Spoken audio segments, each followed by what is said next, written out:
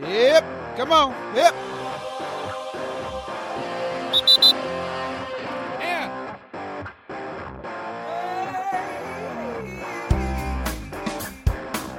Hey guys, this is Sam Baker with the Everyman Upland podcast. A couple of weeks ago, I had the opportunity to sit down with Jay Lowry, owner of Ryglen Gundogs in Illinois, and he's not a Southern guy. I know we're all about Georgia bird hunting, but he does have a Southern connection through Kevin's Outfitters or Kevin's Sporting Goods in Thomasville, Georgia. And actually, Jay Lowry is going to be down doing demonstrations at Kevin's Game Fair. That's going to be November 12th in Thomasville, Georgia. And that's the day before opening day of wild quail season here in Georgia. So I just want to get the opportunity to talk to Jay about English Cocker Spaniels and how they fit into the role of bird hunting here in the South, both traditionally and moving forward. All of the guys here at Everyman Upland run English Cocker Spaniel along with our pointing dogs, and they go out with us to the dove field. And as we guide, they certainly have a role of picking up birds and flushing birds there. So I just want to give you guys, if you're thinking about a Cocker Spaniel, adding a Cocker Spaniel to your team, this is a good place to start. And you can find links to Jay's to Ryglen Gundogs in the show notes. I also wanted to tell you that this episode is being brought to you by Quail Ridge Plantation in Norman Park, Georgia. You probably heard me and Henry talk about it because that is where we guide, and they are taking bookings now.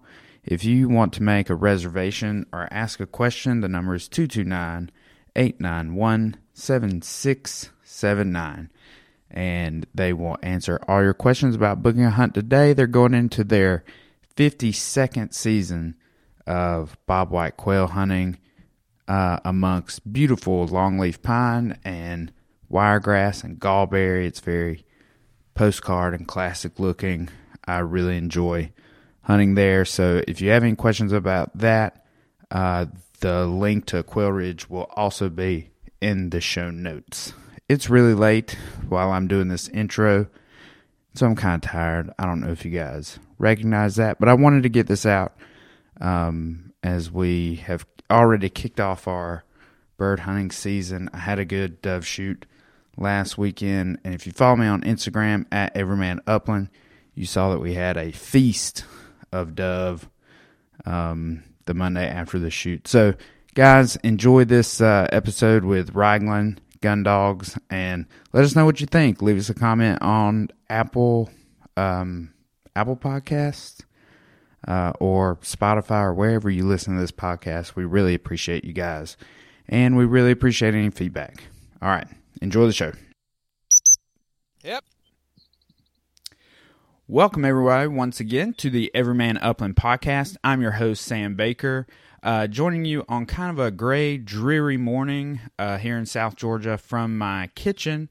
A little bit different setting this morning. And on the phone, I have with me owner Jay Lowry of Ryglen Kennels. How you doing, Jay? Doing great. Thank you for having me, Sam.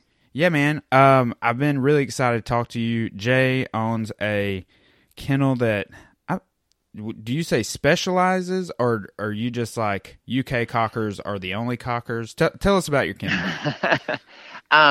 Yeah, so we own Ryglen Gundogs. It's a kennel based in South Central Illinois, and I don't know if specialize is the right word or not, but all we do is UK-based English Cocker Spaniels. So by that, I mean all of our genetics, all of our breeding dogs are imported from the UK, and so our puppies are first-generation dogs in the U.S. Not that we necessarily have anything against U.S. Cockers, but we just really like the stuff that we've seen in the UK and the stuff that we've gotten over here. So just to kind of carve out our own niche, that's what we've done. Yeah. So if you're listening to this podcast and you haven't really heard much about Cocker Spaniels, they play an emerging and somewhat traditional role in South quail hunting in the South. But before that, I mean, kind of walk us through the breed history in the UK and how it came over to the US. And I mean, we kind of almost lost. I mean, we didn't almost lose the breed, but the parts that we want anyway. Right. So I'll just back up a little bit and tell you a smidgen of my history. So I got into dogs. I've always hunted, always loved dogs, always had hunting dogs around me, but really got into dog training, I guess. In about 2003, I started. I bought a dog from Wild Rose Kennels in Oxford, Mississippi. They specialize in UK genetics with Labradors. Okay. Did that. I trained with them for about 10 years. 2013, I was in the UK with Mike Stewart, who owns Wild Rose, and a good friend of ours named Nigel Carville arranged for us to rabbit hunt over cockers one morning. And my impression, I'm obviously from the U.S. My impression of a Cocker Spaniel was grandma's mean, inbred, ugly dog that would bite me. Yeah, big curtain cut. Floor dust mop. Right. Yeah. And why on earth would we be doing this, and why would we for sure rabbit hunt with them? So that's the attitude I went into it that morning. By noon that day, my eyes had been opened to what a Cocker Spaniel really was. Well, yeah, you saw the light. That's right. I saw the light. And I was ready to basically turn my back on Labradors, which I'd still have some, but what I'd loved and I'd done for 10 years. And that's essentially what happened. That was February of 2013. June of 2013, we imported our first female, and the rest, so to speak, is history. But the great thing about, the UK genetics of the English Cocker Spaniel is that's all they've ever been used for over there, is to hunt. So sure. Here, we kind of got off track a little bit with them, with a lot of them, not all of them, but with a lot of them, because of the show thing, and their popularity increased. So everybody wants to have a puppy, and on and on and on, where that didn't happen over there. There is definitely a difference in their dogs than what a majority of American cockers and a majority of what people think of a Cocker Spaniel here. I know there's great hunting dogs and field trial dogs over here that are cockers, but the average American who say Cocker Spaniel, they have the same impression that I did. So they're just a different beast altogether. What's crazy is, like, down here in the South, in South Georgia where I am, if you say you've got a Cocker Spaniel, there's a certain group of people who only associate them with hunting dogs. And we're going to get into how they hunt and what we love about them. I have an English Cocker Spaniel. I think I could be wrong, but I think in the past 10 years, we've just seen like a big increase in Cocker Spaniels and transition. I'm not going to say completely away from labs. And if you're listening, what is the standard? What do you know the standards off the top of your head for Cocker Spaniel weight and size? I can tell you what ours are. Our average female probably weighs 23, 24 pounds. Average male, high 20s, maybe 30, 31 pounds. Yeah, like a 31 pound would be a stud. It'd be a big boy. Yeah, yep. Right. Yep. And what I'm saying is, like, you may find this, like, if listeners never really heard of Cocker Spaniels or haven't hunted with them, the most often drawn comparison is with a lab in the upland world. There's nothing, and it's weird to compare this little dog to this traditionally, like, what we think of as a much bigger dog. But they essentially fill a lot of the same niches, and I would say even more.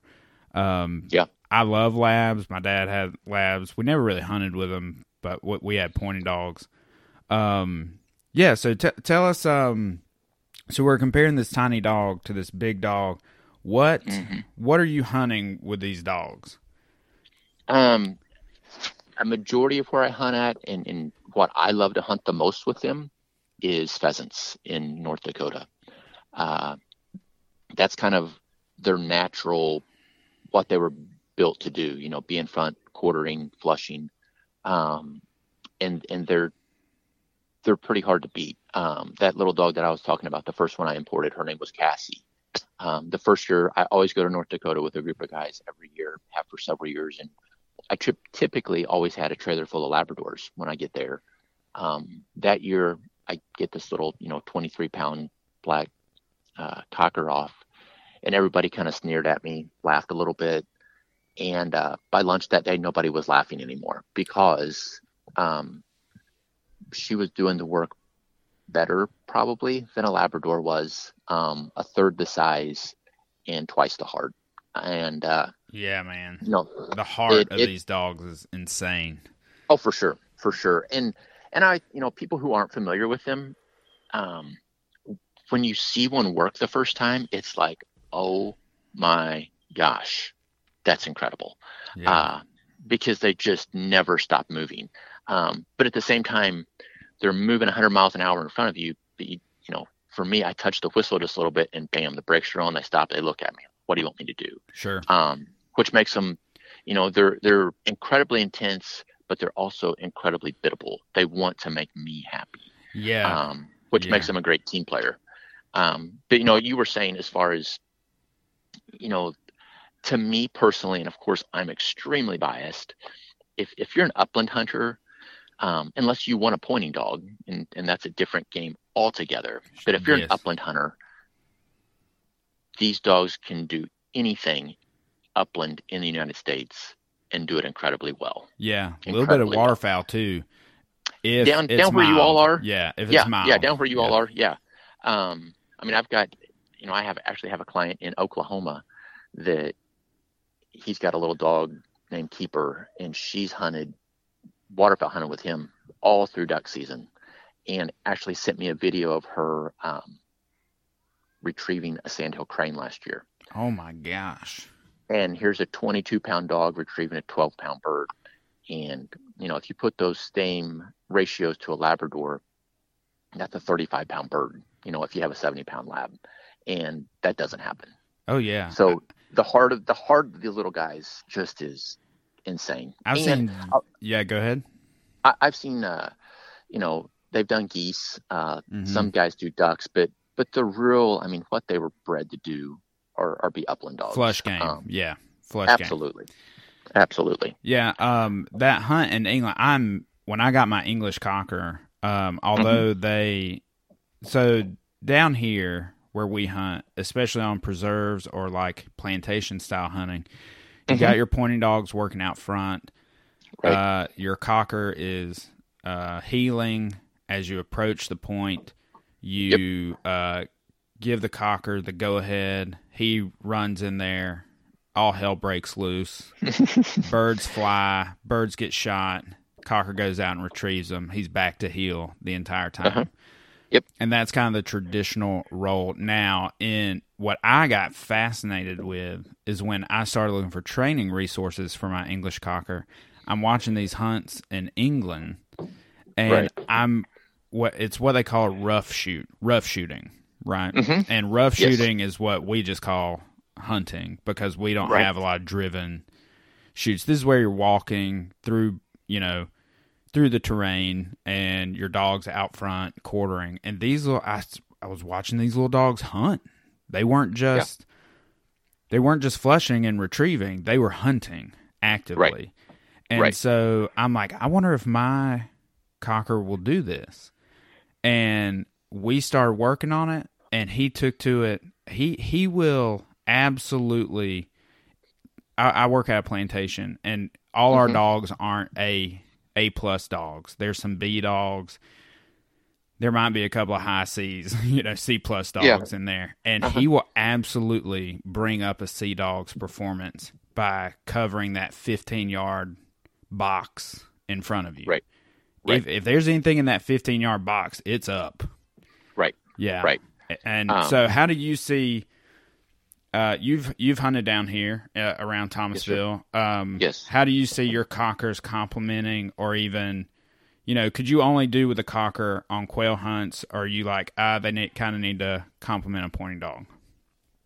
Oh, I think, especially a South Georgia quail hunt, or even any, when you're hunting bobwhite quail, a pointing dog is a must, in my opinion. But the way you guys and the way people hunt them in South Georgia, it totally makes sense. And, if you're hunting at a plantation where it's people are coming in to pay to hunt, gosh, it just adds to the show. The pageant when you gets insane. Yeah. When you call a cocker off the wagon or off the side-by-side, wherever they're coming off of, and they come heel, they walk up to the pointing dog, you release them, they flush the bird, they go get it, bring it back. Your eyes just get wide, like, holy God, that thing is incredible. Yeah. And, in a preserves type of setting too, you have so many folks that don't maybe not have a lot of gun experience. Mm-hmm. And it makes life so much safer for everybody. Oh, for the guide, for sure. Yeah, for sure. If you're a guide and you don't have a cocker, you need to get on board with this. Right, okay? Right. Because, heaven forbid, we obviously don't want a dog to get shot, and please, no one misunderstand me.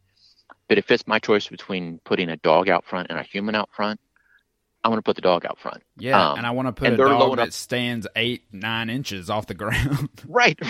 Yeah, if they're shooting your dog and it's a cocker, someone should take their gun away from them, because they're not very safe. Well, I tell people all the time, you shoot that cocker, I'm going to wrap that gun around a tree out here. I don't care how expensive it is. It ain't leaving the woods. Right. So yeah, it's just it just makes sense. And again, I have Labradors. I love Labradors. I waterfowl hunt with a Labrador. But down where you all are, if you're just quail hunting, you can have a dog, again, a third the size, eats a third the amount, poops a third the amount, on and on and on. It does the exact same job. Yeah, man. And there's a lot of guys that call to buy a dog from me, and they will say, hey, I want another hunting dog, but my wife said it's got to be something small enough that can be in the house.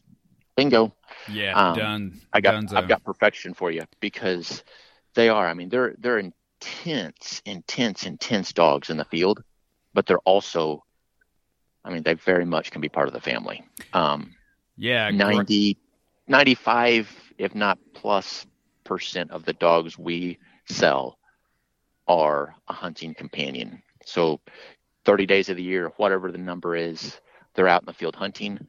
The other 335 days a year, they're in the house with the family. Yeah.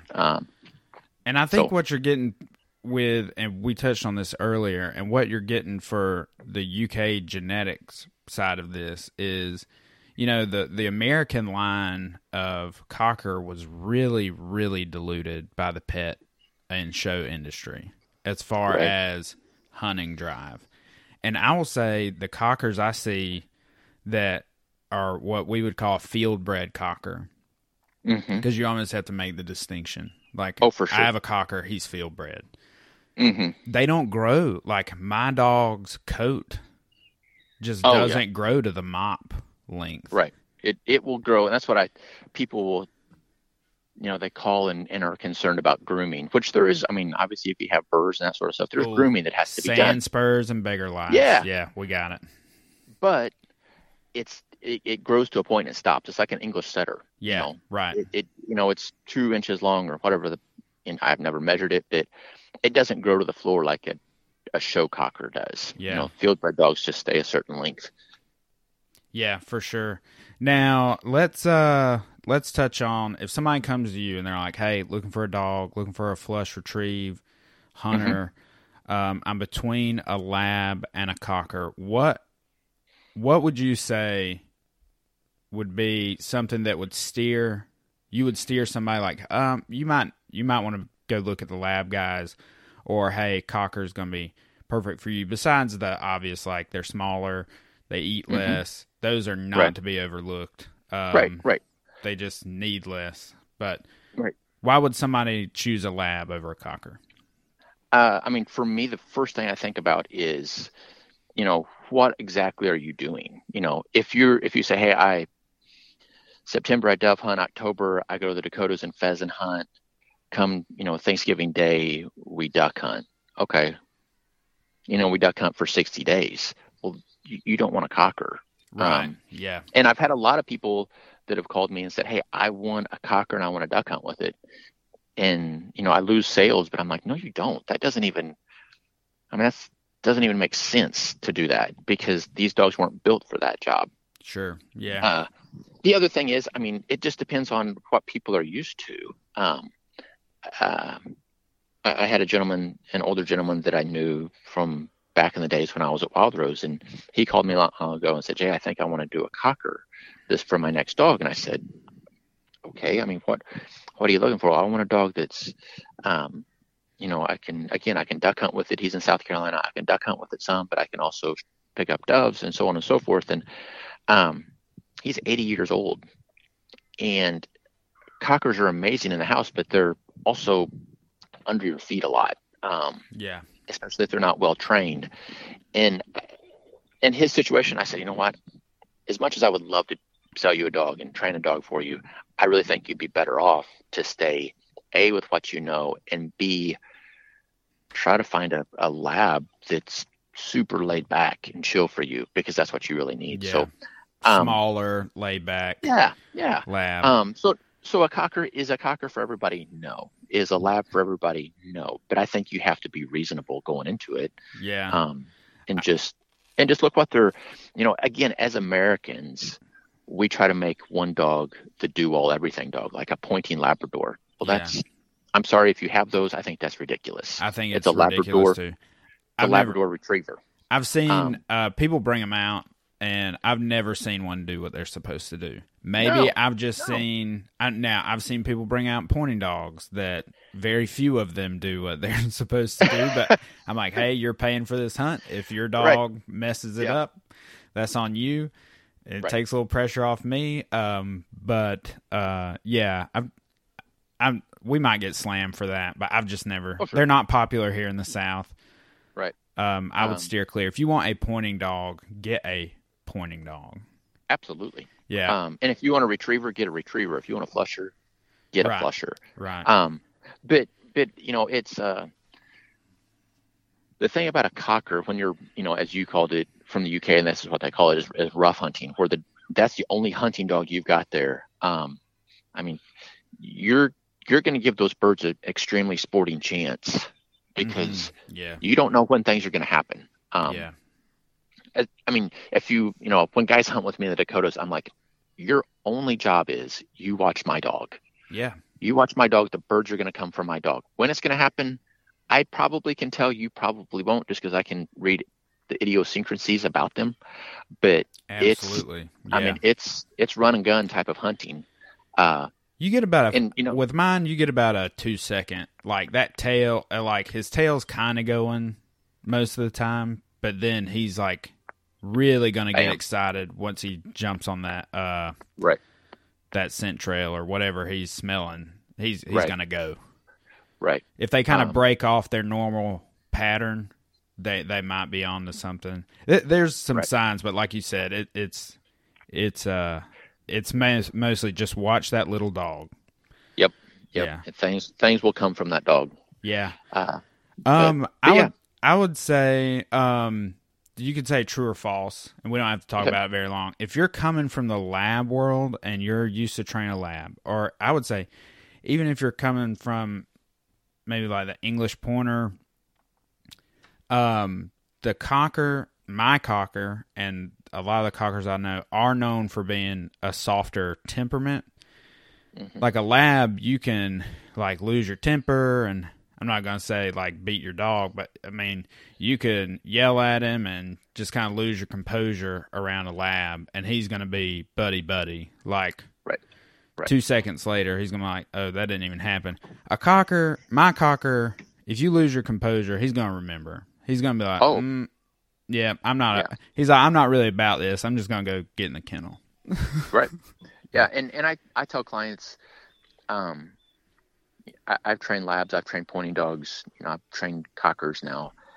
They are the smartest dogs I've ever messed with. Mm-hmm. By that, I mean two things. One, a very young puppy, when they go home with their owners, will quickly figure out, is that owner in control or not? And if they're not, the dog's going to eat the house.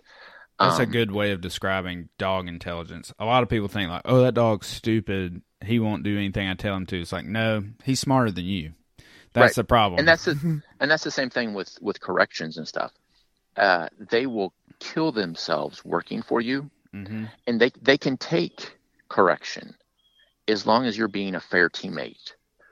But if you're not being fair,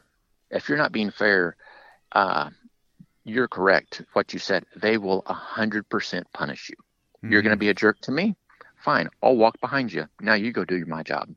Yeah. And a Labrador, I can, to a certain extent, you can force a lab to do something. Yeah. A cocker, you 100% cannot. If you got onto them, scolded them unfairly, mm-hmm. you might as well put them away because they're done. I almost feel like a lab doesn't, to a certain extent, doesn't need to understand why it's doing what you're asking it to do. Mm-hmm. Like, it doesn't need, like, it'll just, like, do something until it's like, okay, this is it. Where a cocker is like, I need to know what I'm doing. And if you keep asking me to do it and I don't understand what I'm supposed to be doing, I'm going to shut it down. Right. It needs to be kept fun all the time. Yeah, sure. And it, like a Labrador, you can do drill work, do the same thing over and over and over and over, and they'll just keep running. Yeah. A cocker does it a few times and they're like, okay, this is stupid now. Why are we doing, we've done it 5 times. I don't think I need to run to that tree and pick up that bird again. Yeah, for sure. So you just need to change it up and keep it fun and exciting, which, coming from the lab world to this world, it was hard because, I'm used to doing drills and patterns and, okay, we don't play that game anymore. Yeah. But we're going to do this. Yeah, I see what you're saying. We're going to do what Hickok shows, the show pups. We're going to do show pups like 20 times today. It's like, no, I really need to see it like 3 or 4 times. I got it. Right. Yeah. Yep. Well, dude, that is awesome. One last thing I want to talk about, and because we like to focus on public land, wild quail, wild woodcock. I don't know if nobody's pen raising woodcock, but public land birds. And I've got two opinions. One, and what wins out most of the time, is I leave my cocker at home when we're on public land chasing wild birds. What do you think? Do you think they could hang? Or I know you've already said you need a pointer, but is there any point in taking them out where you're walking 10? I mean, we walk 10 miles a day, and you can't drive. You can't. I mean, you're just like picking, 200-300 acres and really hunting that. Right. And we're quail hunting. Is that what we're doing? Yeah. I mean, for me, yes. Would I take a cocker? 100% I would, because they're going to find the birds at the point. I mean, my experience with a lot of like English pointers is they're awesome at their job. They're not always awesome at retrieving. Oh no. So, I'm going to take a cocker because, one, I always want one with me, but two, I'm going to take it because I think it's going to find the cripples that, may got away. As far as, woodcock and stuff, it depends on where you're hunting at, I guess. Yeah. I know, like up north in the UP of Michigan and Wisconsin, a cocker 100%. You're gonna dominate it up there probably with them, just because the woods are thicker with them. If it's we're gonna hunt an 80-acre field and there may be one there, well, the dog's probably gonna get burned out before. Yeah, kind of lose that's interest. gonna suck. Yeah. Mine Yeah. will tend to like check in, like he's on fire, and I'll give him the like. So, I don't even have a verbal command for it. shame on me for not even knowing the time. I just give his go command is 2 short toots on a spaniel whistle. Yeah, just a little, and he's out in front. Like that's his like get in there. There's birds. He trusts me that when I do that there's birds in front of him. But I can only send him so many times into no birds. Right. And he'll come back and check in. And this might be an hour. Like after an hour of that, he'll be like, "Are you sure about this?" Yeah. Or like, I'm not sure what's happening. Now I will say where we've had success, Georgia southern listeners, where we've had success is our farm. We have pretty good acreage here on our farm, and we never really cleaned up our fence rows. So we got a lot of chinaberry, a lot of privet hedge, a lot of live oak fence rows that are real brushy, and they hold rabbits and they hold quail. And to do the old school, and this is like how my dad used to quail hunt. It wasn't about pointers and stuff. He actually he had a lab that would go. He just knew where the quail were on his farm, and they would. Right. One guy would get on one side of the fence row, the other guy would get on the other side. They'd send a dog in the middle, and they would just walk up the fence row, and that dog is just flushing everything in the fence row out. Right. And if you're hunting a rabbit, the rabbit will come out perpendicular until he hits the field, and then run parallel and go in. Well, like my cocker won't chase the rabbit out. He'll flush it. Right. But you can get a good shot. And then quail, whatever side they come out, they're going to come out and usually fly parallel down the fence row. So if you've got that, if you've got these heads and these fence rows and concentrated places, I think a cocker is jam up in those situations. For sure. For sure. Yeah. But just, unfortunately, where I live, there's just because of agriculture, everybody hunts field to field. Farms field to field, so we don't have a lot of fence rows anymore. But yeah, if you've got certain areas like that you can hunt, and they typically hold birds or rabbits, great. And to rabbit hunt with these little guys is intense, because if they will flush a rabbit, you shoot the rabbit, they'll go pick it up, bring it back to you. So that can be a fun game for the dogs to do. Tremendously fun. Yeah. Tremendous. I would almost like mine just hunts. Rabbits are kind of bycatch for my dog. He doesn't like chase them. He knows they get up, but he's not like, oh, I really want that. And then I can send him to retrieve it. But he's not like a quail. He wants to chase the flush and be there when it hits the ground. We mitigate that obviously through training. But that's what he would want to do. Rabbits, not so much. I think my next cocker, I'd really want to put some, like, rabbit drive in there. Because it's so... We've got these, like, we call them heads, right? Like an island of thick brush in the big woods where it's basically spots where when we prescribe burn, there's a lot of hardwood, there's a lot of... maybe a low spot, and it just won't burn, real good. And so after years, it becomes just a thicket, and it's really great escape cover for everything in the woods, right? And they're adjacent to nice warm season native bunch grasses. And so when you get heads like that and these islands, man, you send 2 or 3 cockers. If your buddies have them, you talk about some fun, man. That is fun. Yeah. Well, we got a few minutes here. Man, thank you so much for taking the time. What are you doing? What projects you got coming up? What do you want people to know about Ryglen? Gosh, we've got a lot of going on in the fall. September will be in Millbrook, New York with Orvis for their game fair. November will be actually in Thomasville for Kevin's game fair. Then that's the Plantation Arts Festival. No, I think it's something different than that. It's Kevin's event. Kevin's game fair is I think it's on November 11th this year, so it's on Veterans Day. It's a Thursday or Friday. I can't remember. 2 days before quail opener, if you're keeping track.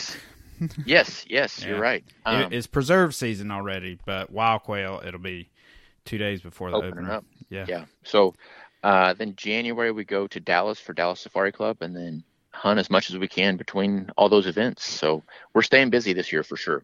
And if you're interested in a Ryglen cocker, what do you do? What's the steps? Yeah. So go to our website, RyglenGundogs.com. Follow us on Facebook or Instagram. Go to the website, check us out, see what's going on, get the details of the dogs, and shoot us an email. We'd love to help you out, assist you however we can. Right now, our waiting list is 15 to 18 months long to get a puppy. So we're backed up a little bit, but we've been very fortunate to have, honestly, some of the best cockers in the field trial world over there in our kennel right now. We have a dog named Maladale X Factor, who, if you are in the cocker world much at all, you probably know him. He won the cocker championship in 2015 in England. Nice. He's a stud dog for us now. We've got a female who won the Irish championship in 2019 named Faith. She then placed second in the British. Her sister placed third. We have both of them. And one of our main stud dogs actually was good enough. His puppies were doing well enough that he's actually back in the UK for another year doing stud work for them. So, awesome. Like I said, we've been blessed beyond our wildest dreams with people helping us over there, get us great dogs, and now we're just trying to get them out to America for America to see what a Cocker Spaniel is really all about. Yeah, man. And if you're in Georgia, specifically South Georgia, there is the Red Hills Cocker Trials. It's a good place. The Open is in the spring, and I think the Invitational is the Invitational is in the fall, but it's a good place to go see a cocker in action. Yes, sir. Yeah. Just one last thing. I know I said that was the last thing. We got just a few seconds here. Sure. For people who are out there thinking, I want to own multiple dogs. I want like a kennel of dogs.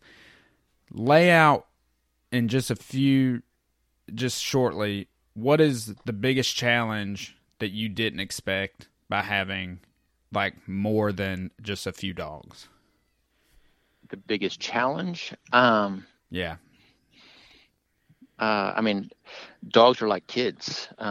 Just because you have one that acts this way, the next one's not going to act that same way. You just have to learn the different personalities, how to deal with them differently, train them differently, correct them differently. That's probably the biggest challenge. Mm-hmm. My real job is I'm a dentist. I do this on the side. But every day before I go to work, I'm out with my dogs. Every night after I get home, I'm out with my dogs. Sure. There's nothing else I would rather do. Labor of love. It is 100%. To walk into a kennel that has, 20 Cocker Spaniels every morning, better put a smile on your face, because that's a lot of poop. It's a lot of dogs to deal with. It's a lot of poop and a lot of dog feed and a lot of spilled bowls and. Yeah, fun stuff. Yep. All right. Good stuff. Well, man, Jay, it was so awesome to talk to you. I hope I can meet up with you when you come down to Kevin's. That'd be check great. that out. Very all right. good. And we'll probably have Jay back if he will join us again. But you've been listening to the Everyman Upland podcast, and we will see you guys out in the field.